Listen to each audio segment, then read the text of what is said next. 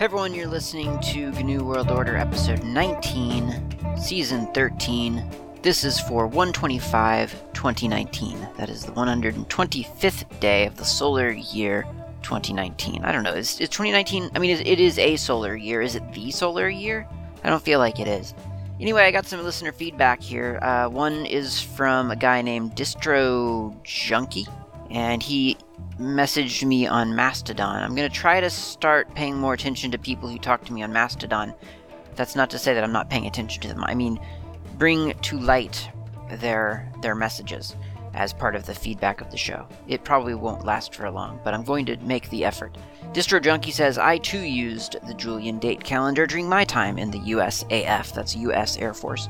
The USAF kept track of everything and used an 80-character line to store information, using 2 digits for the year, 3 digits for the date of the year, or the day of the year. They were able to store a date with only 5 ASCII characters.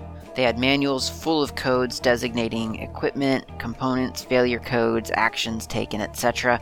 We used a Burroughs mainframe, I don't know what that is for the record, Burroughs mainframe, to store the data with dumb terminals for input, fond memories. It sounds very, very cool. I mean, to experience a mainframe in earnest seems cool, and you know, it's one of those things where I don't feel like you can ever capture that looking back. Like, even if you go to a place where a mainframe is running and you tinker around on it some, I don't feel, and I feel this way about a lot of things, but I feel like you really get the experience. Whatever experience it is that you're looking for, you have that experience when the chips are down, as they say. You know, when there is something on at stake. There's a deadline to be met, or there's some kind of, there's intensity. If it's just messing around with something, you don't really have that experience. And I think I started catching on to that, like with so much else, through Linux, because a lot of times I'd back way back when, you know, you would test a distribution, you'd try it out. Or maybe you're trying a new application out that is claiming to do something that you want it to do. And so you try it out, and sort of in the comfort of your own home, in the lazy afternoon, you try this computer out, or you try this distribution out, or you try an application out, and you think, yep, this is exactly what they advertise. This is great. This is very exciting. And then you try to put it into production, and then suddenly everything changes. Your view of everything changes. And I think that's largely with really anything in life. You put it into production, whatever production means, and your view on things that seemed one way shifts a little bit. And I think for a mainframe, I imagine that would be the same. You could go try it out, but you haven't tried it. You haven't actually used it until you have used it because things are depending upon it. I don't know that I'd want to use a mainframe that things were depending upon. I honestly don't. I'm not sure. I'm pretty comfortable with what I have right now, so I'm not 100% sure how I would like to emulate that experience. I don't know. I sincerely don't know what it's like, so I'm not really sure. But anyway, that's a thing. Listener Grant, I think, Grant messaged me and said, and I quote, "Best podcast in the Linux world." You know, now that I mention it, I don't actually know what he was talking about. He was talking around GNU World Order, but I can't say for sure that he was talking about GNU World Order. I mean, he just says best podcast in the world. So, but it was in the context of GNU World Order. Oh, in the Linux world, by the way. I shouldn't leave out that part. And then finally, there was a very useful message, which I think Ken Fallon will probably appreciate, because this is from Distro Junkie again, I think. Oh dear, where did it go? This is an important one. And he says, your music, to me, he says, your coffee music, yep, it was Distro Junkie, your coffee intermission music is Zuider Z by Len Stevens. I like the Dutch connection because I'm Dutch. So apparently, the coffee music that I play is a song by a person named Len Stevens. I looked up more of Len Stevens' work, and actually it's all great. If you are into sort of, I don't know really what, I mean, it's really pop music from I guess pre 60s is what it would be considered, maybe, is what they would call, they called pop music back then something a lot different than I think we think of pop music now. So if you like that sort of pop music, you will love Len Stevens. I highly recommend checking more of his music out. I'm really, really fascinated that someone took the time to identify the song. I mean, I'm sure there's technology these days that makes that pretty easy, but still, it was cool to get some feedback about that. And another one from Mastodon, David emailed or messaged me and said that I first tried to create a Flatpak for Bisq, B-I-S-Q, but failed because I couldn't get Bisq to build without relying on network resources. I needed to map out each dependency from Gradle. Gradle is a Java build tool which downloads dependencies. Snaps did not have this limitation/feature. By the way, Snap can install a snap file with the -- dangerous flag. So this is Klaatu again. I find this feedback, or this report, I guess, interesting and surprising because from what I understand, in Snap... So what's happening here is that, or what I believe is happening here, is that Flatpak and Snap both are considered sandboxes. That's what they're... For whatever reason, that's what they're called. And it simply means that you can install an application into this virtual box, I guess, that's, I guess, filled with sand, and you can sort of let the application play all at once as long as it stays within this sandbox. I mean, is that a limitation of sandboxes in real life? Are children told to stay in a sandbox when they play in a sandbox? That doesn't make sense to me. But anyway, that's what it is.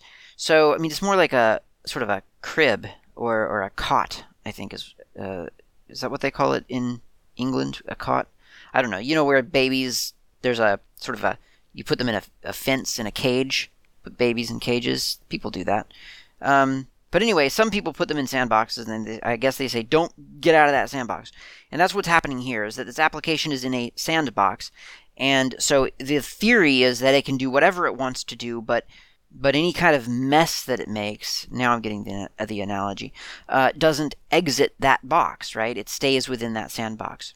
So, in order to get outside of that sandbox for important, globally sort of significant things, like a network or a specific daemon that maybe we wouldn't want someone to mess around with. But for this application, we're opening up permissions for it. So both Flatpak and Snap implement methods by which you can do that, by which the developer making the Flatpak or the Snap can do that. And in Snap, simply because it's on my screen right now, you do that in the definition file, in the little YAML file that you're creating to define what the Snap involves.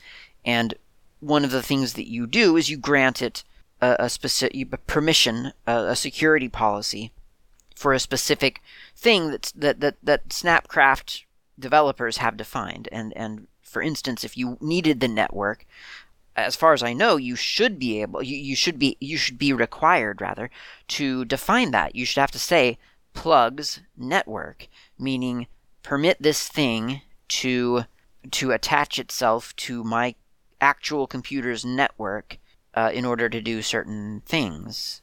That's what I thought. And you can see all the different interfaces that you can access in Snap with the command snap interfaces. So why David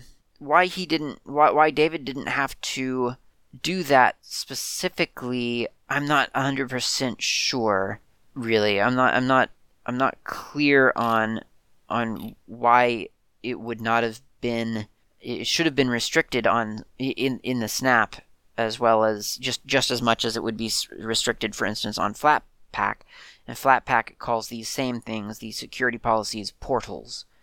And so you can tell, you can give your Flatpak permission to access, for instance, I want you to present the user's native file chooser dialog box instead of, for instance, the generic one that comes with the Flatpak, which personally I think is brilliant. I wish that was a thing for every Linux application. I really do think that there needs to be an abstraction layer for file choosers, but I've talked about that in a previous show. opening URIs, printing, taking screenshots, even things like that. They need special permissions to get out of that proverbial sandbox. So why Snap wasn't restricting him to that, I'm not sure. As far as I understood, it should be restricting him to that. Now, that said, there are things that Flatpak, and this goes back to an email that Alexei sent me quite a while ago now, there are things that Flatpak just doesn't seem to be all that great at doing. For instance, being a command on a command line, right? And I've talked about this in a previous episode as well.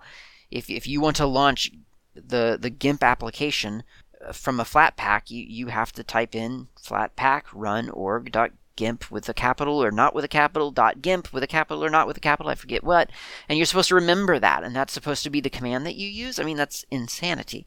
No one's going to do that. That's ridiculous. And so then you would have to go and say, well, okay, I guess what I will do is I'll make some location that contains all of the executable, I'll alias all the executable commands that I actually want, like GIMP or PDFTK or whatever. I'll alias those rather to the Flatpak command, and it just seems that seems messy, especially since you have to do that yourself. You have to maintain it yourself, and really maintaining it yourself, I mean, that means that you have to do it yourself, which, I mean, that's not that bad, but it's the things that change, and you've done something and then you walk away from it and you forget that you did it, and then you update something and suddenly your commands aren't working anymore, and you can't figure out why until finally, in the middle of the night, after hours and hours of banging your head against a wall, it dawns on you, oh, right, I have to re-alias that thing, that sort of thing. We've all been there. And then finally, I have an email from Claque, and he says, this is about the zip and the bzip thing. So he says, on episode 1313, you talked about how great it is that bzip2 can deduplicate two files, but it's not about the compression algorithm, at least not in the case as you described it. As you noted, the thing is that the zip format packs each file separately, whereas bzip2 is fed the whole tar archive as one stream with the data from all the files. This is a limitation with the zip format. Here is a list of archives that contain a 14K PNG file twice. 27K PNG.zip, so that's obviously both files twice. 14K PNG 7Z, 17K PNG.tar.bz to 14K PNG tar.gz, and then 14K PNG.tar.xz. So in other words, actually out of all that, BZ2 actually is the higher of the 5 listed. Well, no, I'm sorry. BZ2 is the highest of the non-zip options, which is four things. So 27 for zip, 17 for bzip2, and then 14 for 7zip, gz, and xz. The zip file was created with 7zip, and 7zip reportedly has the best zip deflate compressor out there, but there is nothing it can do to work around the limitations of the file format. With its own 7Z format, it clearly compresses the two files together, just like the tars. 7zip calls this its solid mode functionality. As a side note, bzip2 had pretty bad overhead on the particular file for some reason. Now, when you have larger files, then the compression algorithm does make a difference. Here's an 828K FLAC file twice. So that's 1.7Z, 7Z, 1.7 megabytes for a FLAC.zip. So again, that's basically twice, right? 828K FLAC.7Z, 1.7 megabytes for bzip2, again, 1.7 for gz, and 828 for tar xz. So 7z and xz both make use of the Lisma algorithm designed by Igor Pavlov himself, the author of 7zip, and it has an exceptionally large dictionary size and compression block size, which is why it manages to deduplicate data almost a megabyte apart. The other algorithms have smaller compression block sizes, so they are too short-sighted to notice the repetition. I don't know how big the default block size is in XZ, but I'm guessing XZ normal compression is the same as 7zip normal compression, and there the block size is 2 gigabytes. He provides documentation about all of this, documentation.help/7-zip/method.htm. I will put that link in the show notes. I'm almost sure I will remember to do that. And it's super, super interesting. Really, really nice insight into the process, and also insight into why tests would render different results depending on what kind of file you're testing it on. I would have thought, oh, I could just take any old file and compress it 5 different times under 5 different algorithms or compression schemes, and that speaks for that's the result, right, of that test. And I'll do it again over here, and that'll be the same thing. But actually, it would matter. It would depend on the size of that file, how a different compression type deals with it and compresses it. So it would be very confusing, I feel, if you didn't know this backstory that Claquet provides. So thank you very much, Claquet. That's great information. Really, really useful. Okay, and well researched. Darn it! I mean, it's got references and resources and stuff, and that's always citations. That's important, right? Okay, it's time for coffee.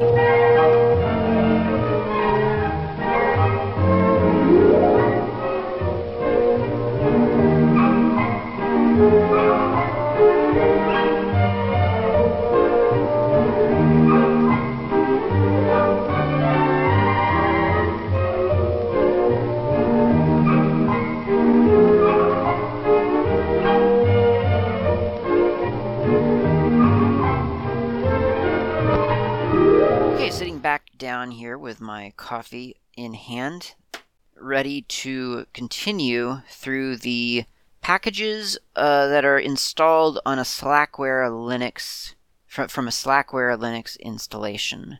And of course, as you have probably heard me say before, but if you're new, you haven't heard this before, and that is to say that Linux comes with a lot of applications, a lot of commands, and a lot of us, very many of us, like all of us pretty much, our dirty secret is that we don't know half of those commands. They get used by our computer in one way or another. They get used by other commands. Maybe we use them once every 5 years when we suddenly need something, but generally we're not super familiar with them. So we're reviewing all of them. You may not have all of these commands on your system, because you may not have installed Slackware. You may not have installed all of Slackware. Who knows? Point is, they exist. They are often something that you will see on a computer, on a Linux computer, and so you may as well kind of get to know them. So here we go. We're in the util Linux package, which is a collection of lots of handy utilities for Linux. And the one we left off with mkfs, that's make file system.minix, which we pretty much skipped over. And I'm not going to go back to it, to be honest. It is what it is. And next up is make swap, mkswap. This sets up a Linux swap area. This is an interesting one, I find. Not for what it is, to be honest, but because of what it doesn't tell us. And the thing that it doesn't tell us is what swap is. So it says make swap sets up a Linux swap area on a device or in a file. The device argument will usually be a disk partition, something like /dev/sdb7, but can also be a file. The Linux kernel does not look at partition IDs, but many installation scripts assume that partitions of hex type 82, that is Linux swap, are meant to be swap partitions. Now, there's a warning, Solaris also uses this hex code type, so be careful not to kill your Solaris partitions. So in other words, obviously, make swap creates some kind of special designation for a disk partition or a file. That's what it says. That is what it tells us. But we still don't know what a swap is. And if you can read the whole thing, you can read the whole man page, and there's no actual details on what swap involves, like why you would want swap, what it's used for. One of the references is fdisk and swap on. So if you read swap on, swap on, it also doesn't tell you what swap on is or what it's actually used for. And I guess they're just making an assumption here that that people know what swap is, and I'm not comfortable really with making that assumption. I certainly didn't know what swap was. Well, it turns out that back on my old OS, before I switched to Linux many, many years ago now, there was this thing called, I think it was called virtual memory. And it turns out that virtual memory was just space on a hard drive, like just allocated space that the OS knew not to use except in times where RAM was getting full of information, and there was more information coming in, and so it needed to do something with the stuff in RAM that was currently there not being used, such that the more stuff could come in and have a place to go. So it would swap or I guess it's called paging, actually, from what I understand. It will take all that information in RAM and write it to this space on the hard drive, and that way more stuff could go into RAM. So that's swap. That is what that is. That's the swap functionality. And apparently different operating systems call it different things, because I never heard it called swap before. I always heard of it. I'm pretty sure the term that we used was virtual memory, and everyone pretty much agreed that that's what it was called. So I don't think it was just me making stuff up. I think it was in the settings, like in the UI of the OS. But anyway, there's a thing called swap, and that's what it does. You run out of RAM. You don't want your computer to just die completely or freeze up entirely. So you have to give it space, like an overflow, a RAM overflow space. Why don't they call it that, RAM overflow? Anyway, swap used to be really essential because we had computers that had like 2 gigabytes and 1 gigabyte and 512 megabytes of RAM, right? Not a whole lot of room, especially as the hard drives got bigger. And applications got more complex. It was very reasonable to expect that you would be generating, in some cases, more information that you want to see on your screen right now, or you want to have you want it to be processed, this cycle of the CPU that doesn't all fit in the RAM. And so your computer has to flip back and forth between, okay, let's move this data over here, take this one in, we'll do our random access stuff, and then we'll move it back over there. And it would have to manage the memory in that fashion. I mean, it's that when you think about that, you really understand, I feel like, the complexity of computers. And the swap space is not ideal because it is slower, obviously, than RAM. RAM is famously fast. If we could run everything off RAM, we would. We like RAM. We like solid-state hard drives. They're a lot faster. Hard drives not as fast, not as convenient for either the computer or you. So we don't really want to need swap, and nowadays, frankly, a lot of times we don't. I was surfing with no swap for quite a few years and absolutely loved it. I never felt like I was wasting precious hard drive space. Then one day I woke up and realized hard drive space isn't really all that precious anymore, and swap has another function aside from flipping data in and out of RAM, and that is hibernation. So hibernation is specifically when you put your computer so solidly to sleep that you are able to do crazy things like disconnect it from power. I don't know if you've actually done this before or not. I don't do it frequently, but there has been once or twice that I have done that. And you put it into hibernation. You can disconnect it from power. You can swap out a battery in a laptop, for instance, and then you turn it back on. It wakes up. It grabs everything out of that swap partition, or the swap file, as it turns out, and reapplies it to RAM. Your computer becomes awake, and it is in the same place that you left it before you hibernated it. It's quite magical, honestly. So this is different from just a suspend. Suspend is a lot less serious than hibernation. It's just when you're telling your computer to take a break. It shuts its screen off. It spins down the hard drives. It goes into a super, super low power mode. It's suspend.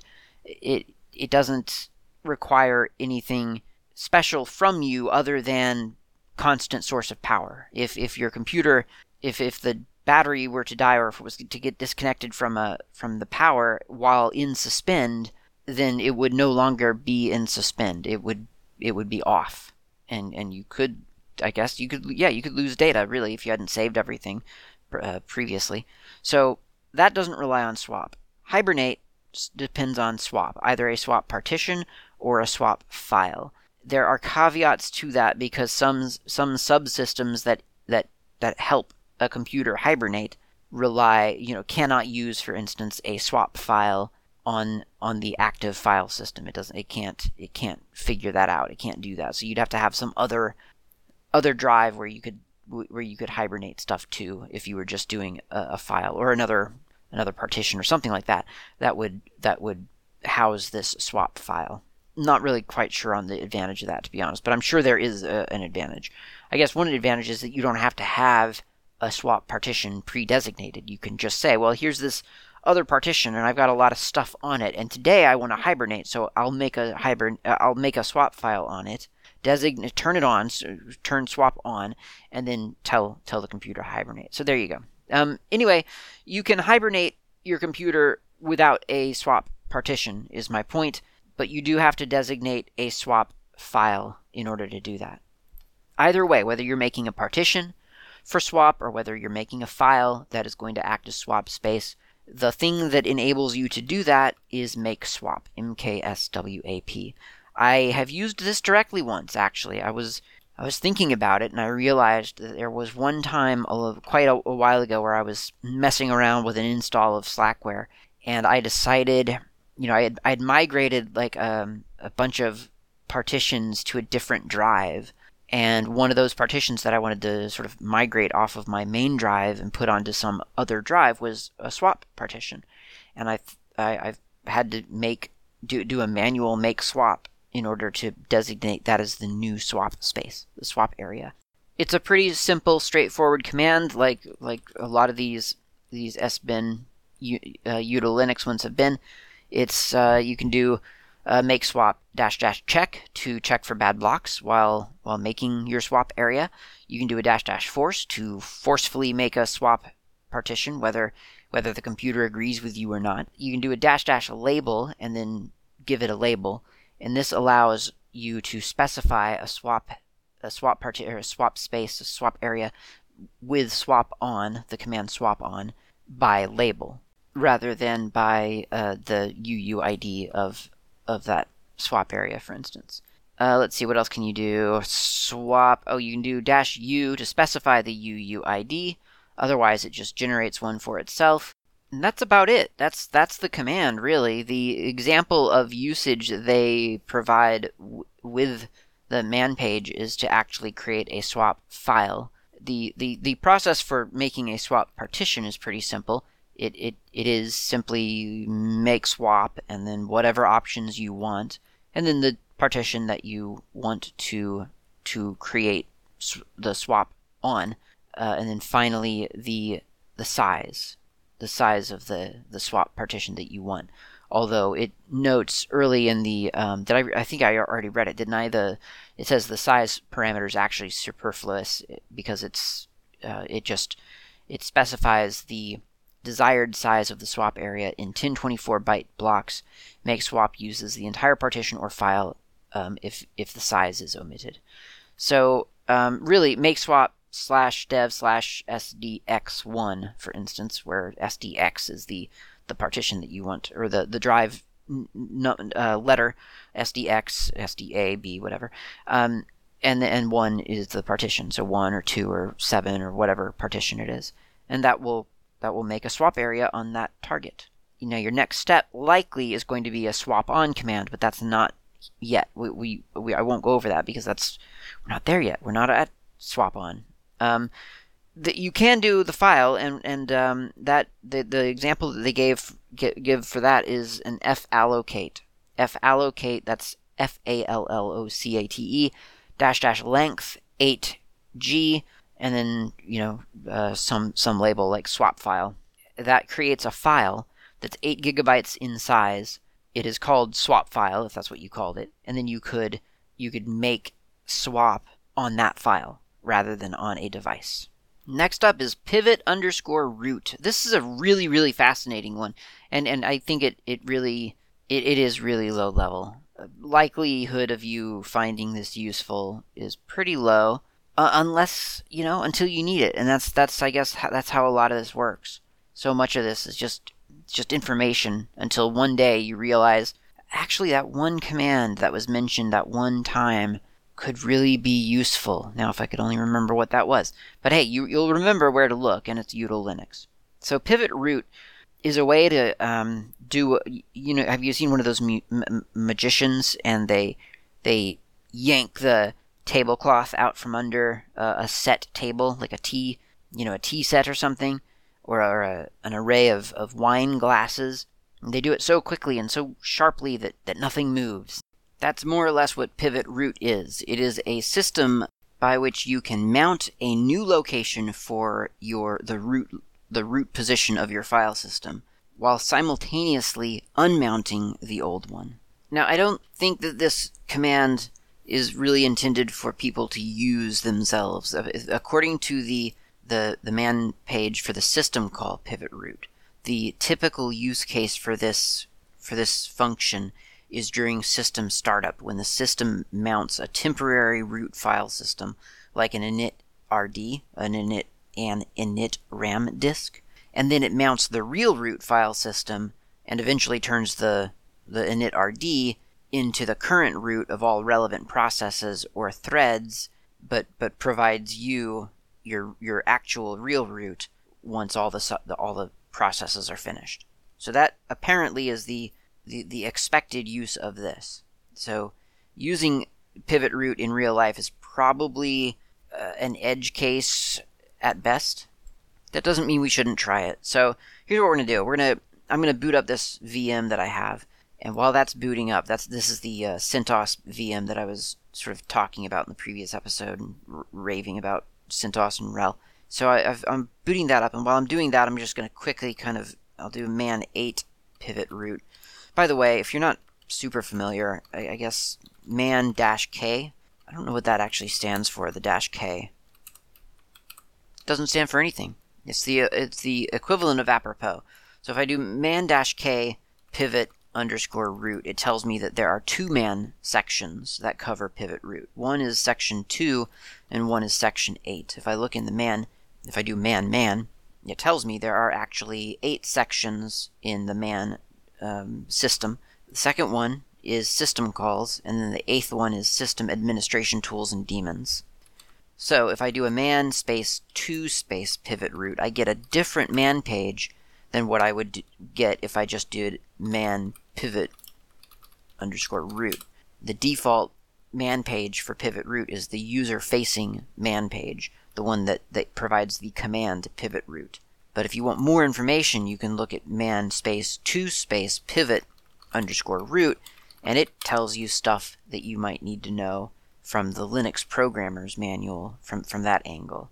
And in this one, it tells you the typical use case for the function for pivot _root, and it also tells you a couple of restrictions. And it says the places that you define that you're swapping, the things that you're pivoting, the root directories that you're switching around, must be directories. They must not be on the same file system. That took me about an hour to figure out.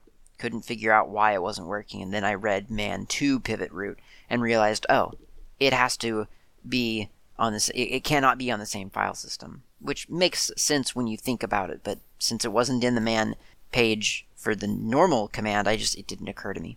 It also says that your old root location must be underneath the new root, which also makes sense if you think about it, because if you're saying, okay, I want this to be the new root of all processes, then the old one has to exist within that new root, or else where does that old one go? So that kind of makes sense.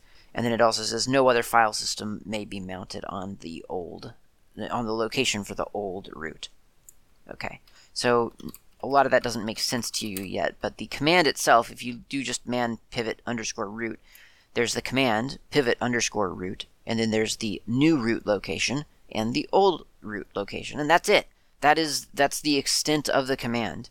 There are 2 options, -- version and -- help. So those aren't really options. I mean, they are, but they're not going to affect how you use the command.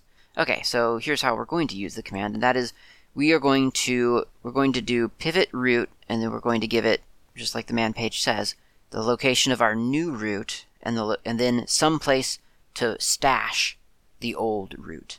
And the reason you have to stash the old root at all is because you have to tell it, you have to give a place for all the running processes to resolve to, or else everything would just be killed very, very abruptly.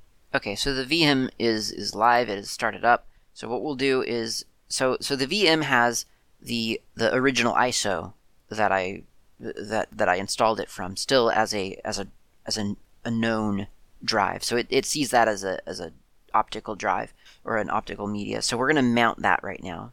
Well, I'll just, in the desktop, I'll just double click it. Now it's mounted. Great. So now in there's a folder called LiveOS, and in LiveOS there's a squashfs.img. So I'm going to mount that. I'm going to do a mount run media clat2 CentOS tab, because I can't be bothered, LiveOS, and then squashfs.img onto /mnt. So that mounts that onto mnt. Now inside of that, it looks like there is, if I look in /mnt, there's another file system in there called rootfs. All right, so I'm going to mount that over on /media. And I'm just using existing directories because I'm being lazy and there's not really any good reason to be methodical about it. So I'm going to do a mount rootfs.img /media, and then we'll cd into /media. And if I do an ls there, I see that it contains a root file system. It's got bin and boot and dev and etc, firmware, lib64lib, all the things that you would expect to see in your root in the root partition of a typical Linux system. So I'm going to cd into /media, or did I already do that? I don't know. I did it again. Do an ls. Yep, I see everything is here. So then I'm just going to do a pivot _root space, and then we're going to, so what we're doing here is we're saying we want to pivot the root. The new root is going to be right here. This is going to be the new root. So we have all these applications available to us, which is important. But we need a place for the old root to be offloaded to. So just sort of looking around. So this is a read-only file system on the ISO on this drive. So I can't make a new directory. So I'm just going to reuse an empty one, which lost and found is an empty one. But here's mnt. That's mostly empty. Let's try it. So pivot _root space mnt, and then press return, and I get nothing back. Return 0 means success. So if I do, for instance, an ls, that should work, and it does. It works. Now, the thing to realize is that that's not the ls from the VM. That's the ls from my new root. It's not really a great way that I can think of to demonstrate that, except, for instance, if I do a mount, if I just type in mount, it failed to read the mtab. And yes, it did. The reason would be because mtab usually is in /etc/mtab. And there is no /etc/mtab right now as far as this system knows, because I haven't executed a chroot. I haven't performed a chroot. All I've done was pivot the root. And I'm not going to continue this process with chrooting, which would be, I think in real life, that would be the next logical step, is to do a chroot from here. I mean, certainly in this situation it would be. Otherwise, why did I just pivot the root? I don't want to conflate the two. So that is what pivot root does. You've just seen it or heard it anyway. That's what it is intended to do, and that's all I'll do with it right now. Next up is raw.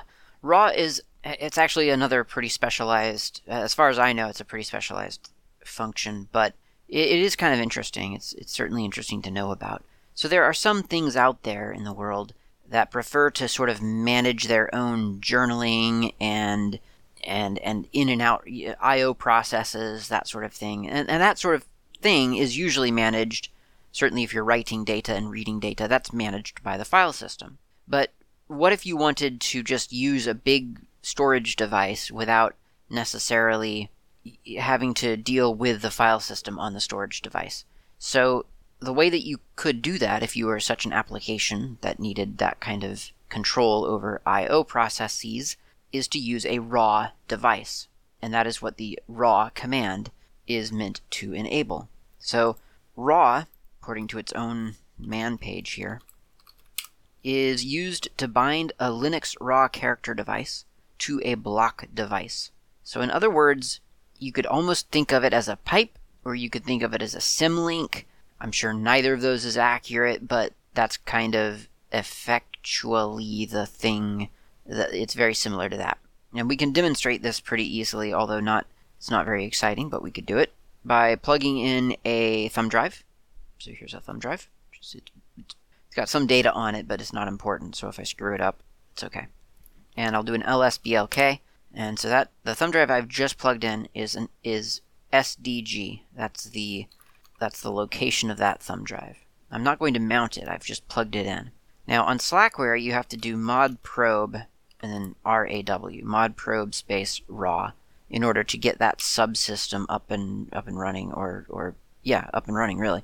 On the CentOS VM that I was messing around with earlier, I noticed, I just happened to notice that raw was already activated.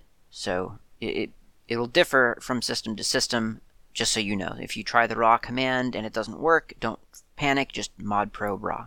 Or if it's on another system, system control, start raw, and then you'd probably want to do systemctl enable raw to make sure that it happens all the time. Because what this raw system does, is it kind of, it messes around in your device tree. So if we do a /ls/dev/RA, I get a bunch of RAM entries right now. Here's RAW, and now I've got a raw CTL.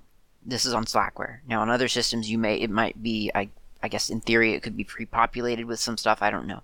But what we can do is we can create a new raw device, and point that raw device to a physical disk. Or actually, I shouldn't say that. I should say to a block device. A block device. I imagine that wouldn't, it doesn't have to be the physical, it could be, clearly it can be the partition, it could be probably an LVM pool, or a device managed by LVM rather. So it's just a block device. You can point a raw designation to a block device. So we're going to do raw /dev/raw/raw CTL nos.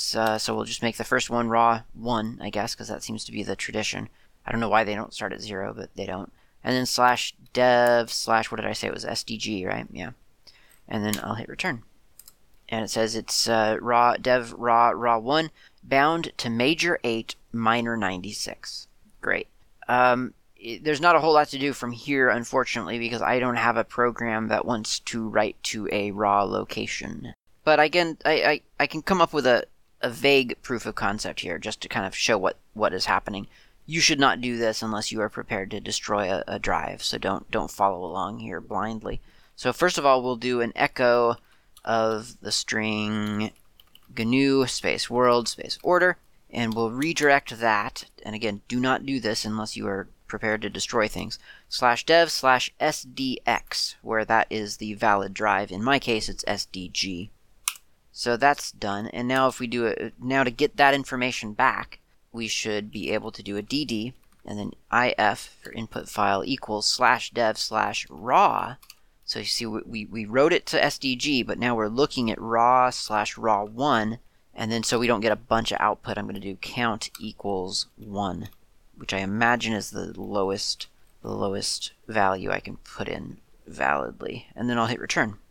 And sure enough, at the very top of the output is the string GNU world order. And that's what I would have expected.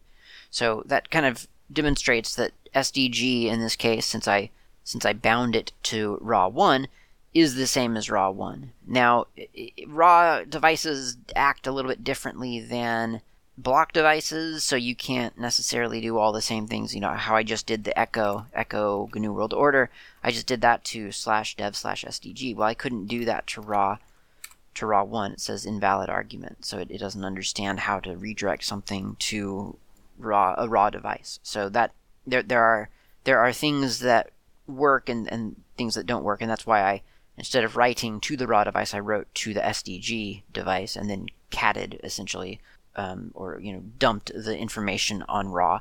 If you were writing an application that was designed to interact with the raw device, I imagine you would probably write it such that it actually spoke to the raw driver correctly, not through echoing and DDing various things. But that's the easy way to demonstrate it anyway. So that's raw. Not a whole lot to that one, really. I mean, I'm sure there's a whole lot to using it, but in terms of talking about it, that's about it. I know that databases frequently, there are databases out there that want to see raw devices as their destination because, like I say, they don't want to have to deal with a file system. They want to do all of their own optimizations and manage all that stuff themselves. So, very interesting, very good to know about. Someday, if you ever become a DBA or someone who's doing like really high performance stuff, who knows, maybe you'll use raw. Okay, next up is set serial, and that is to get and set Linux serial port information. Set serial is a program designed to set and or report the configuration information associated with a serial port. This information includes what I/O port and IRQ a particular serial port is using, and whether or not the break key should be interpreted as the secure attention key, and so on. So, I mean, I've only ever used serial, I guess, twice, really. I mean, in a meaningful way. I mean, as a kid, I'm pretty sure I used serial all the time, but because that was the port. I remember there were serial ports and there were parallel ports, and we always had serial ports. So the serial port stuff, the serial interfacing that I've used myself as an adult has been both with Arduinos and once with this prototype motherboard that I was tasked to do quality assurance on. And because, I wasn't doing quality assurance on the motherboard. Sorry, I was doing quality assurance on the device that housed the motherboard. The motherboard was driving it. And so sometimes when you would reboot or when you would do an update or something, everything would break. And you needed a way to get information without really having access to low-level functions, because this was, in some cases, friendly interfaces hadn't been flashed onto chips yet. So you couldn't just go into a firmware interface and grab information or anything like that. So sometimes it was useful to have a serial display, and so someone had developed a very simple LED readout that you attached to the motherboard, to the serial port, and you just saw all the text that was going through the computer at the time. And I think that's what a lot of people don't realize, is that computers deal a lot with text, a lot more with text than people think. I mean, a lot of Linux users understand that text is pretty powerful, but people who aren't used to Linux don't really quite gather that computers talk in text. They do not talk in windows or graphics or GUIs or buttons. Those are constructs. Those are illustrations, really, and they represent characters, ASCII and Unicode, and ultimately zeros and ones. Of course, I say many people don't realize that. Maybe people do realize that, and that's why when someone sees you using a terminal to type commands directly to the computer, you'll hear them sometimes call it programming or coding. And when someone said that to me the first time that happened, I just thought, I'm not coding, I'm just telling my computer what to do. And then you think, oh my gosh, that's coding. It kind of clicks, like, oh, when you're a Linux user and you actually wield the power of Linux, you basically become a coder. Like you're coding things. It's just a very ephemeral and instant and interactive thing. You're coding in real time, and none of your commands, save your history file, are really being recorded, and they're certainly not meant to be replayed at any time. But it's still basically coding. Anyway, I'm getting off topic. Sorry. So the serial port here is it is created. They are created when you boot up, and we can see this. And in fact, the script that does this uses the set serial command. So I'll do a less on /etc/rc.d/rc set.serial rather, and this is on Slackware. It would be different on a system using systemd, and I've got this CentOS VM still open over here, and I was trying to look really quick for some notation about serial in the systemd sort of location, user lib systemd and so on, and I'm not really finding it. So I'm assuming that it's some target that here, hold on, there it is. So possibly, and I could be wrong, but it looks like it is. Actually, I could probably verify. Yeah, it kind of looks like there is a serial Getty target, or rather unit file for systemd, and it looks like that might be what's creating the serial ports. I could be wrong. It could just this. I could be looking. No, it to me it looks like these are the. Yeah, it looks like that's the serial Gettys to me. And certainly the name of it would suggest that it is. But anyway, that's systemd. Let's look at Slackware. So in /etc/rc.d/rc.serial, there is a file that creates some variables, and then it looks to see. So it lists all devs, which is /dev/tty capital S. Now these capital S TTYs are defined in a file called /etc/serial.conf. We'll take a look at that in a moment. And this file here says, okay, well, let's look for set serial. And so it looks in bin and sbin, uses whichever one it finds. And then it loads some modules and defines some functions like start, stop, and start. No, start, stop, and oh, that's it, actually. Start. I was thinking status, but that is not one of them, so there you go. And then finally, at the very end of this file, there is the command itself, which is set serial-bg, and then the devices that it found, starting with /dev/ttys, which, so the -b, I think, I don't remember what that means in set serial. I guess I could look that up really quick. But the $g means to take the arguments as a list of devices for which that the command is looking at.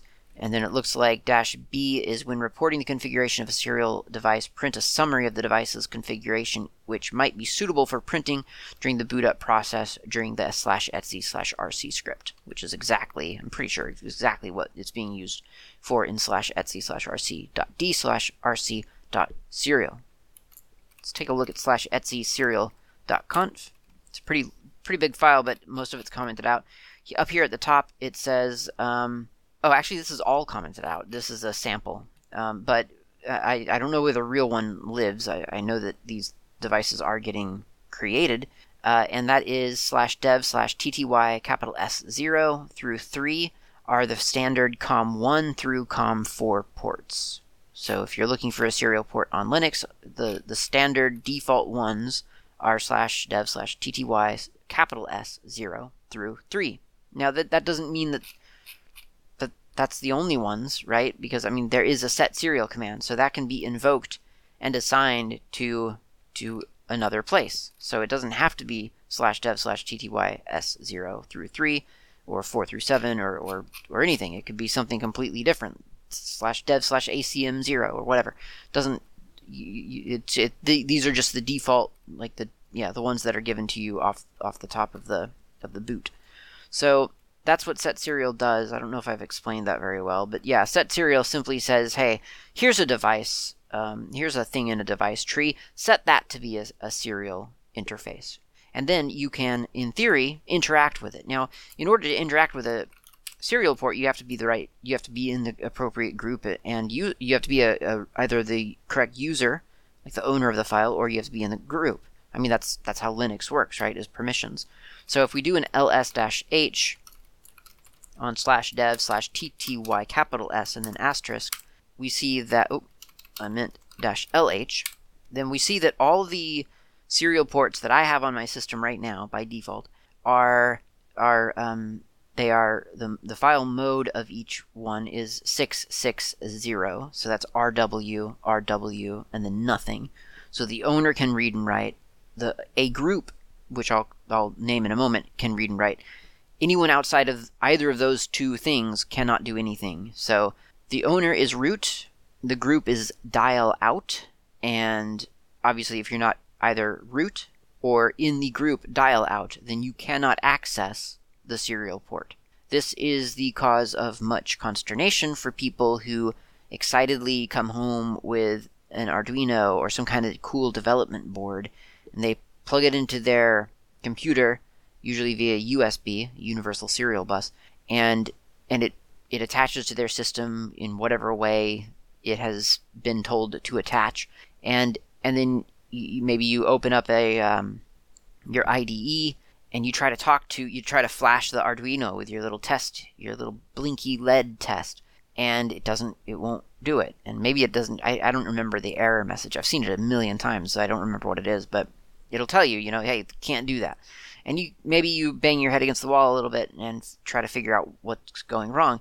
Well, probably what's going wrong is that, the two classic problems here are that you are pointing your IDE at the wrong serial device, which generally I feel like the IDEs are usually pretty good at, certainly I'm thinking obviously of the Arduino IDE very specifically here. And I feel like that usually does a pretty good job of identifying for you what you should be looking at. And the other, I think the real problem, the one that I see all the time, is that you don't have permission to access that serial device that you are looking at. And very frequently the way to solve that is simply to add your user to the dial out group. Now then you have to log out and then log back in. That's just a quirk of the user group system. They get loaded at login time, not reboot, just log out and then log back in. So if you add yourself to the dial out group with user mod dash what would it be, dash A and then dash capital G. It has to be a capital G because you want to create non-primary groups. You just want to do additional groups, and the dash A is to append it. So this way you're not removing yourself from all other groups. You are actually adding yourself to that group. So user mod dash A, or we could even do it this way, dash dash append dash dash groups, and then you could do dial out, and then you hit and then the username, so clat2. I'm already a member of that group, so I'm not actually going to do that.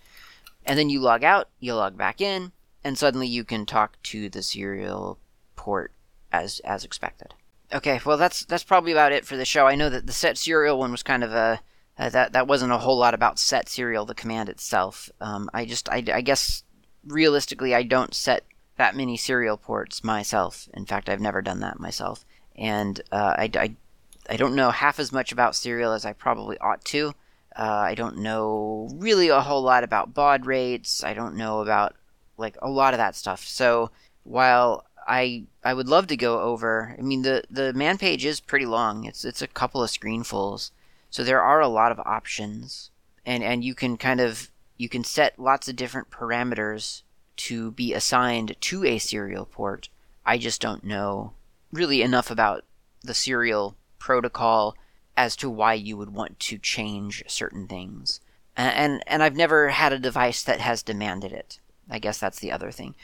Actually, that's not entirely true. There was a device, a little onboard device of some sort. It was like a Bluetooth and Wi-Fi chip for an Arduino or some such board as that. And it did require a very specific, I think, probably baud rate. And I do think that I had to change it, but it wasn't that difficult. There was an option in the Arduino IDE, I think, on how I wanted to transmit. I'm a little bit fuzzy on the details because it was one of those things where I had a deadline and I was just doing whatever was necessary to get the thing to attach to a network automatically or whatever the problem was at the time. So yeah, that's my experience with serial. I would love to hear more about it, as a Hacker Public Radio episode or something. That'd be really cool. But set serial is the one that you would want to read up on and discover more about if that's the sort of thing that you find yourself needing to do. Okay, that's everything for this episode. So we only got 3 or 4 more parts of util Linux down. Yeah, we did make, swap, pivot root, raw, and set serial. That's respectable. Next up is sfdisk and swap label and swap off and swap on, switch root, lots of really cool things. Maybe I'll try next episode to get through the whole SBin. Maybe that'll be the goal. Get all util Linux through SBin done. That's something like 8 more commands. I might be able to do it if I if I stay focused. So anyway, hopefully this was interesting or at least entertaining, and I will talk to you next time.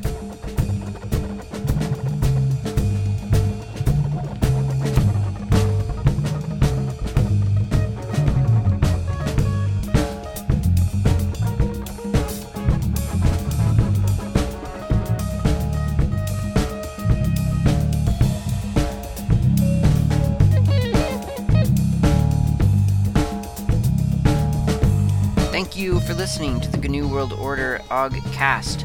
This has been Klaatu.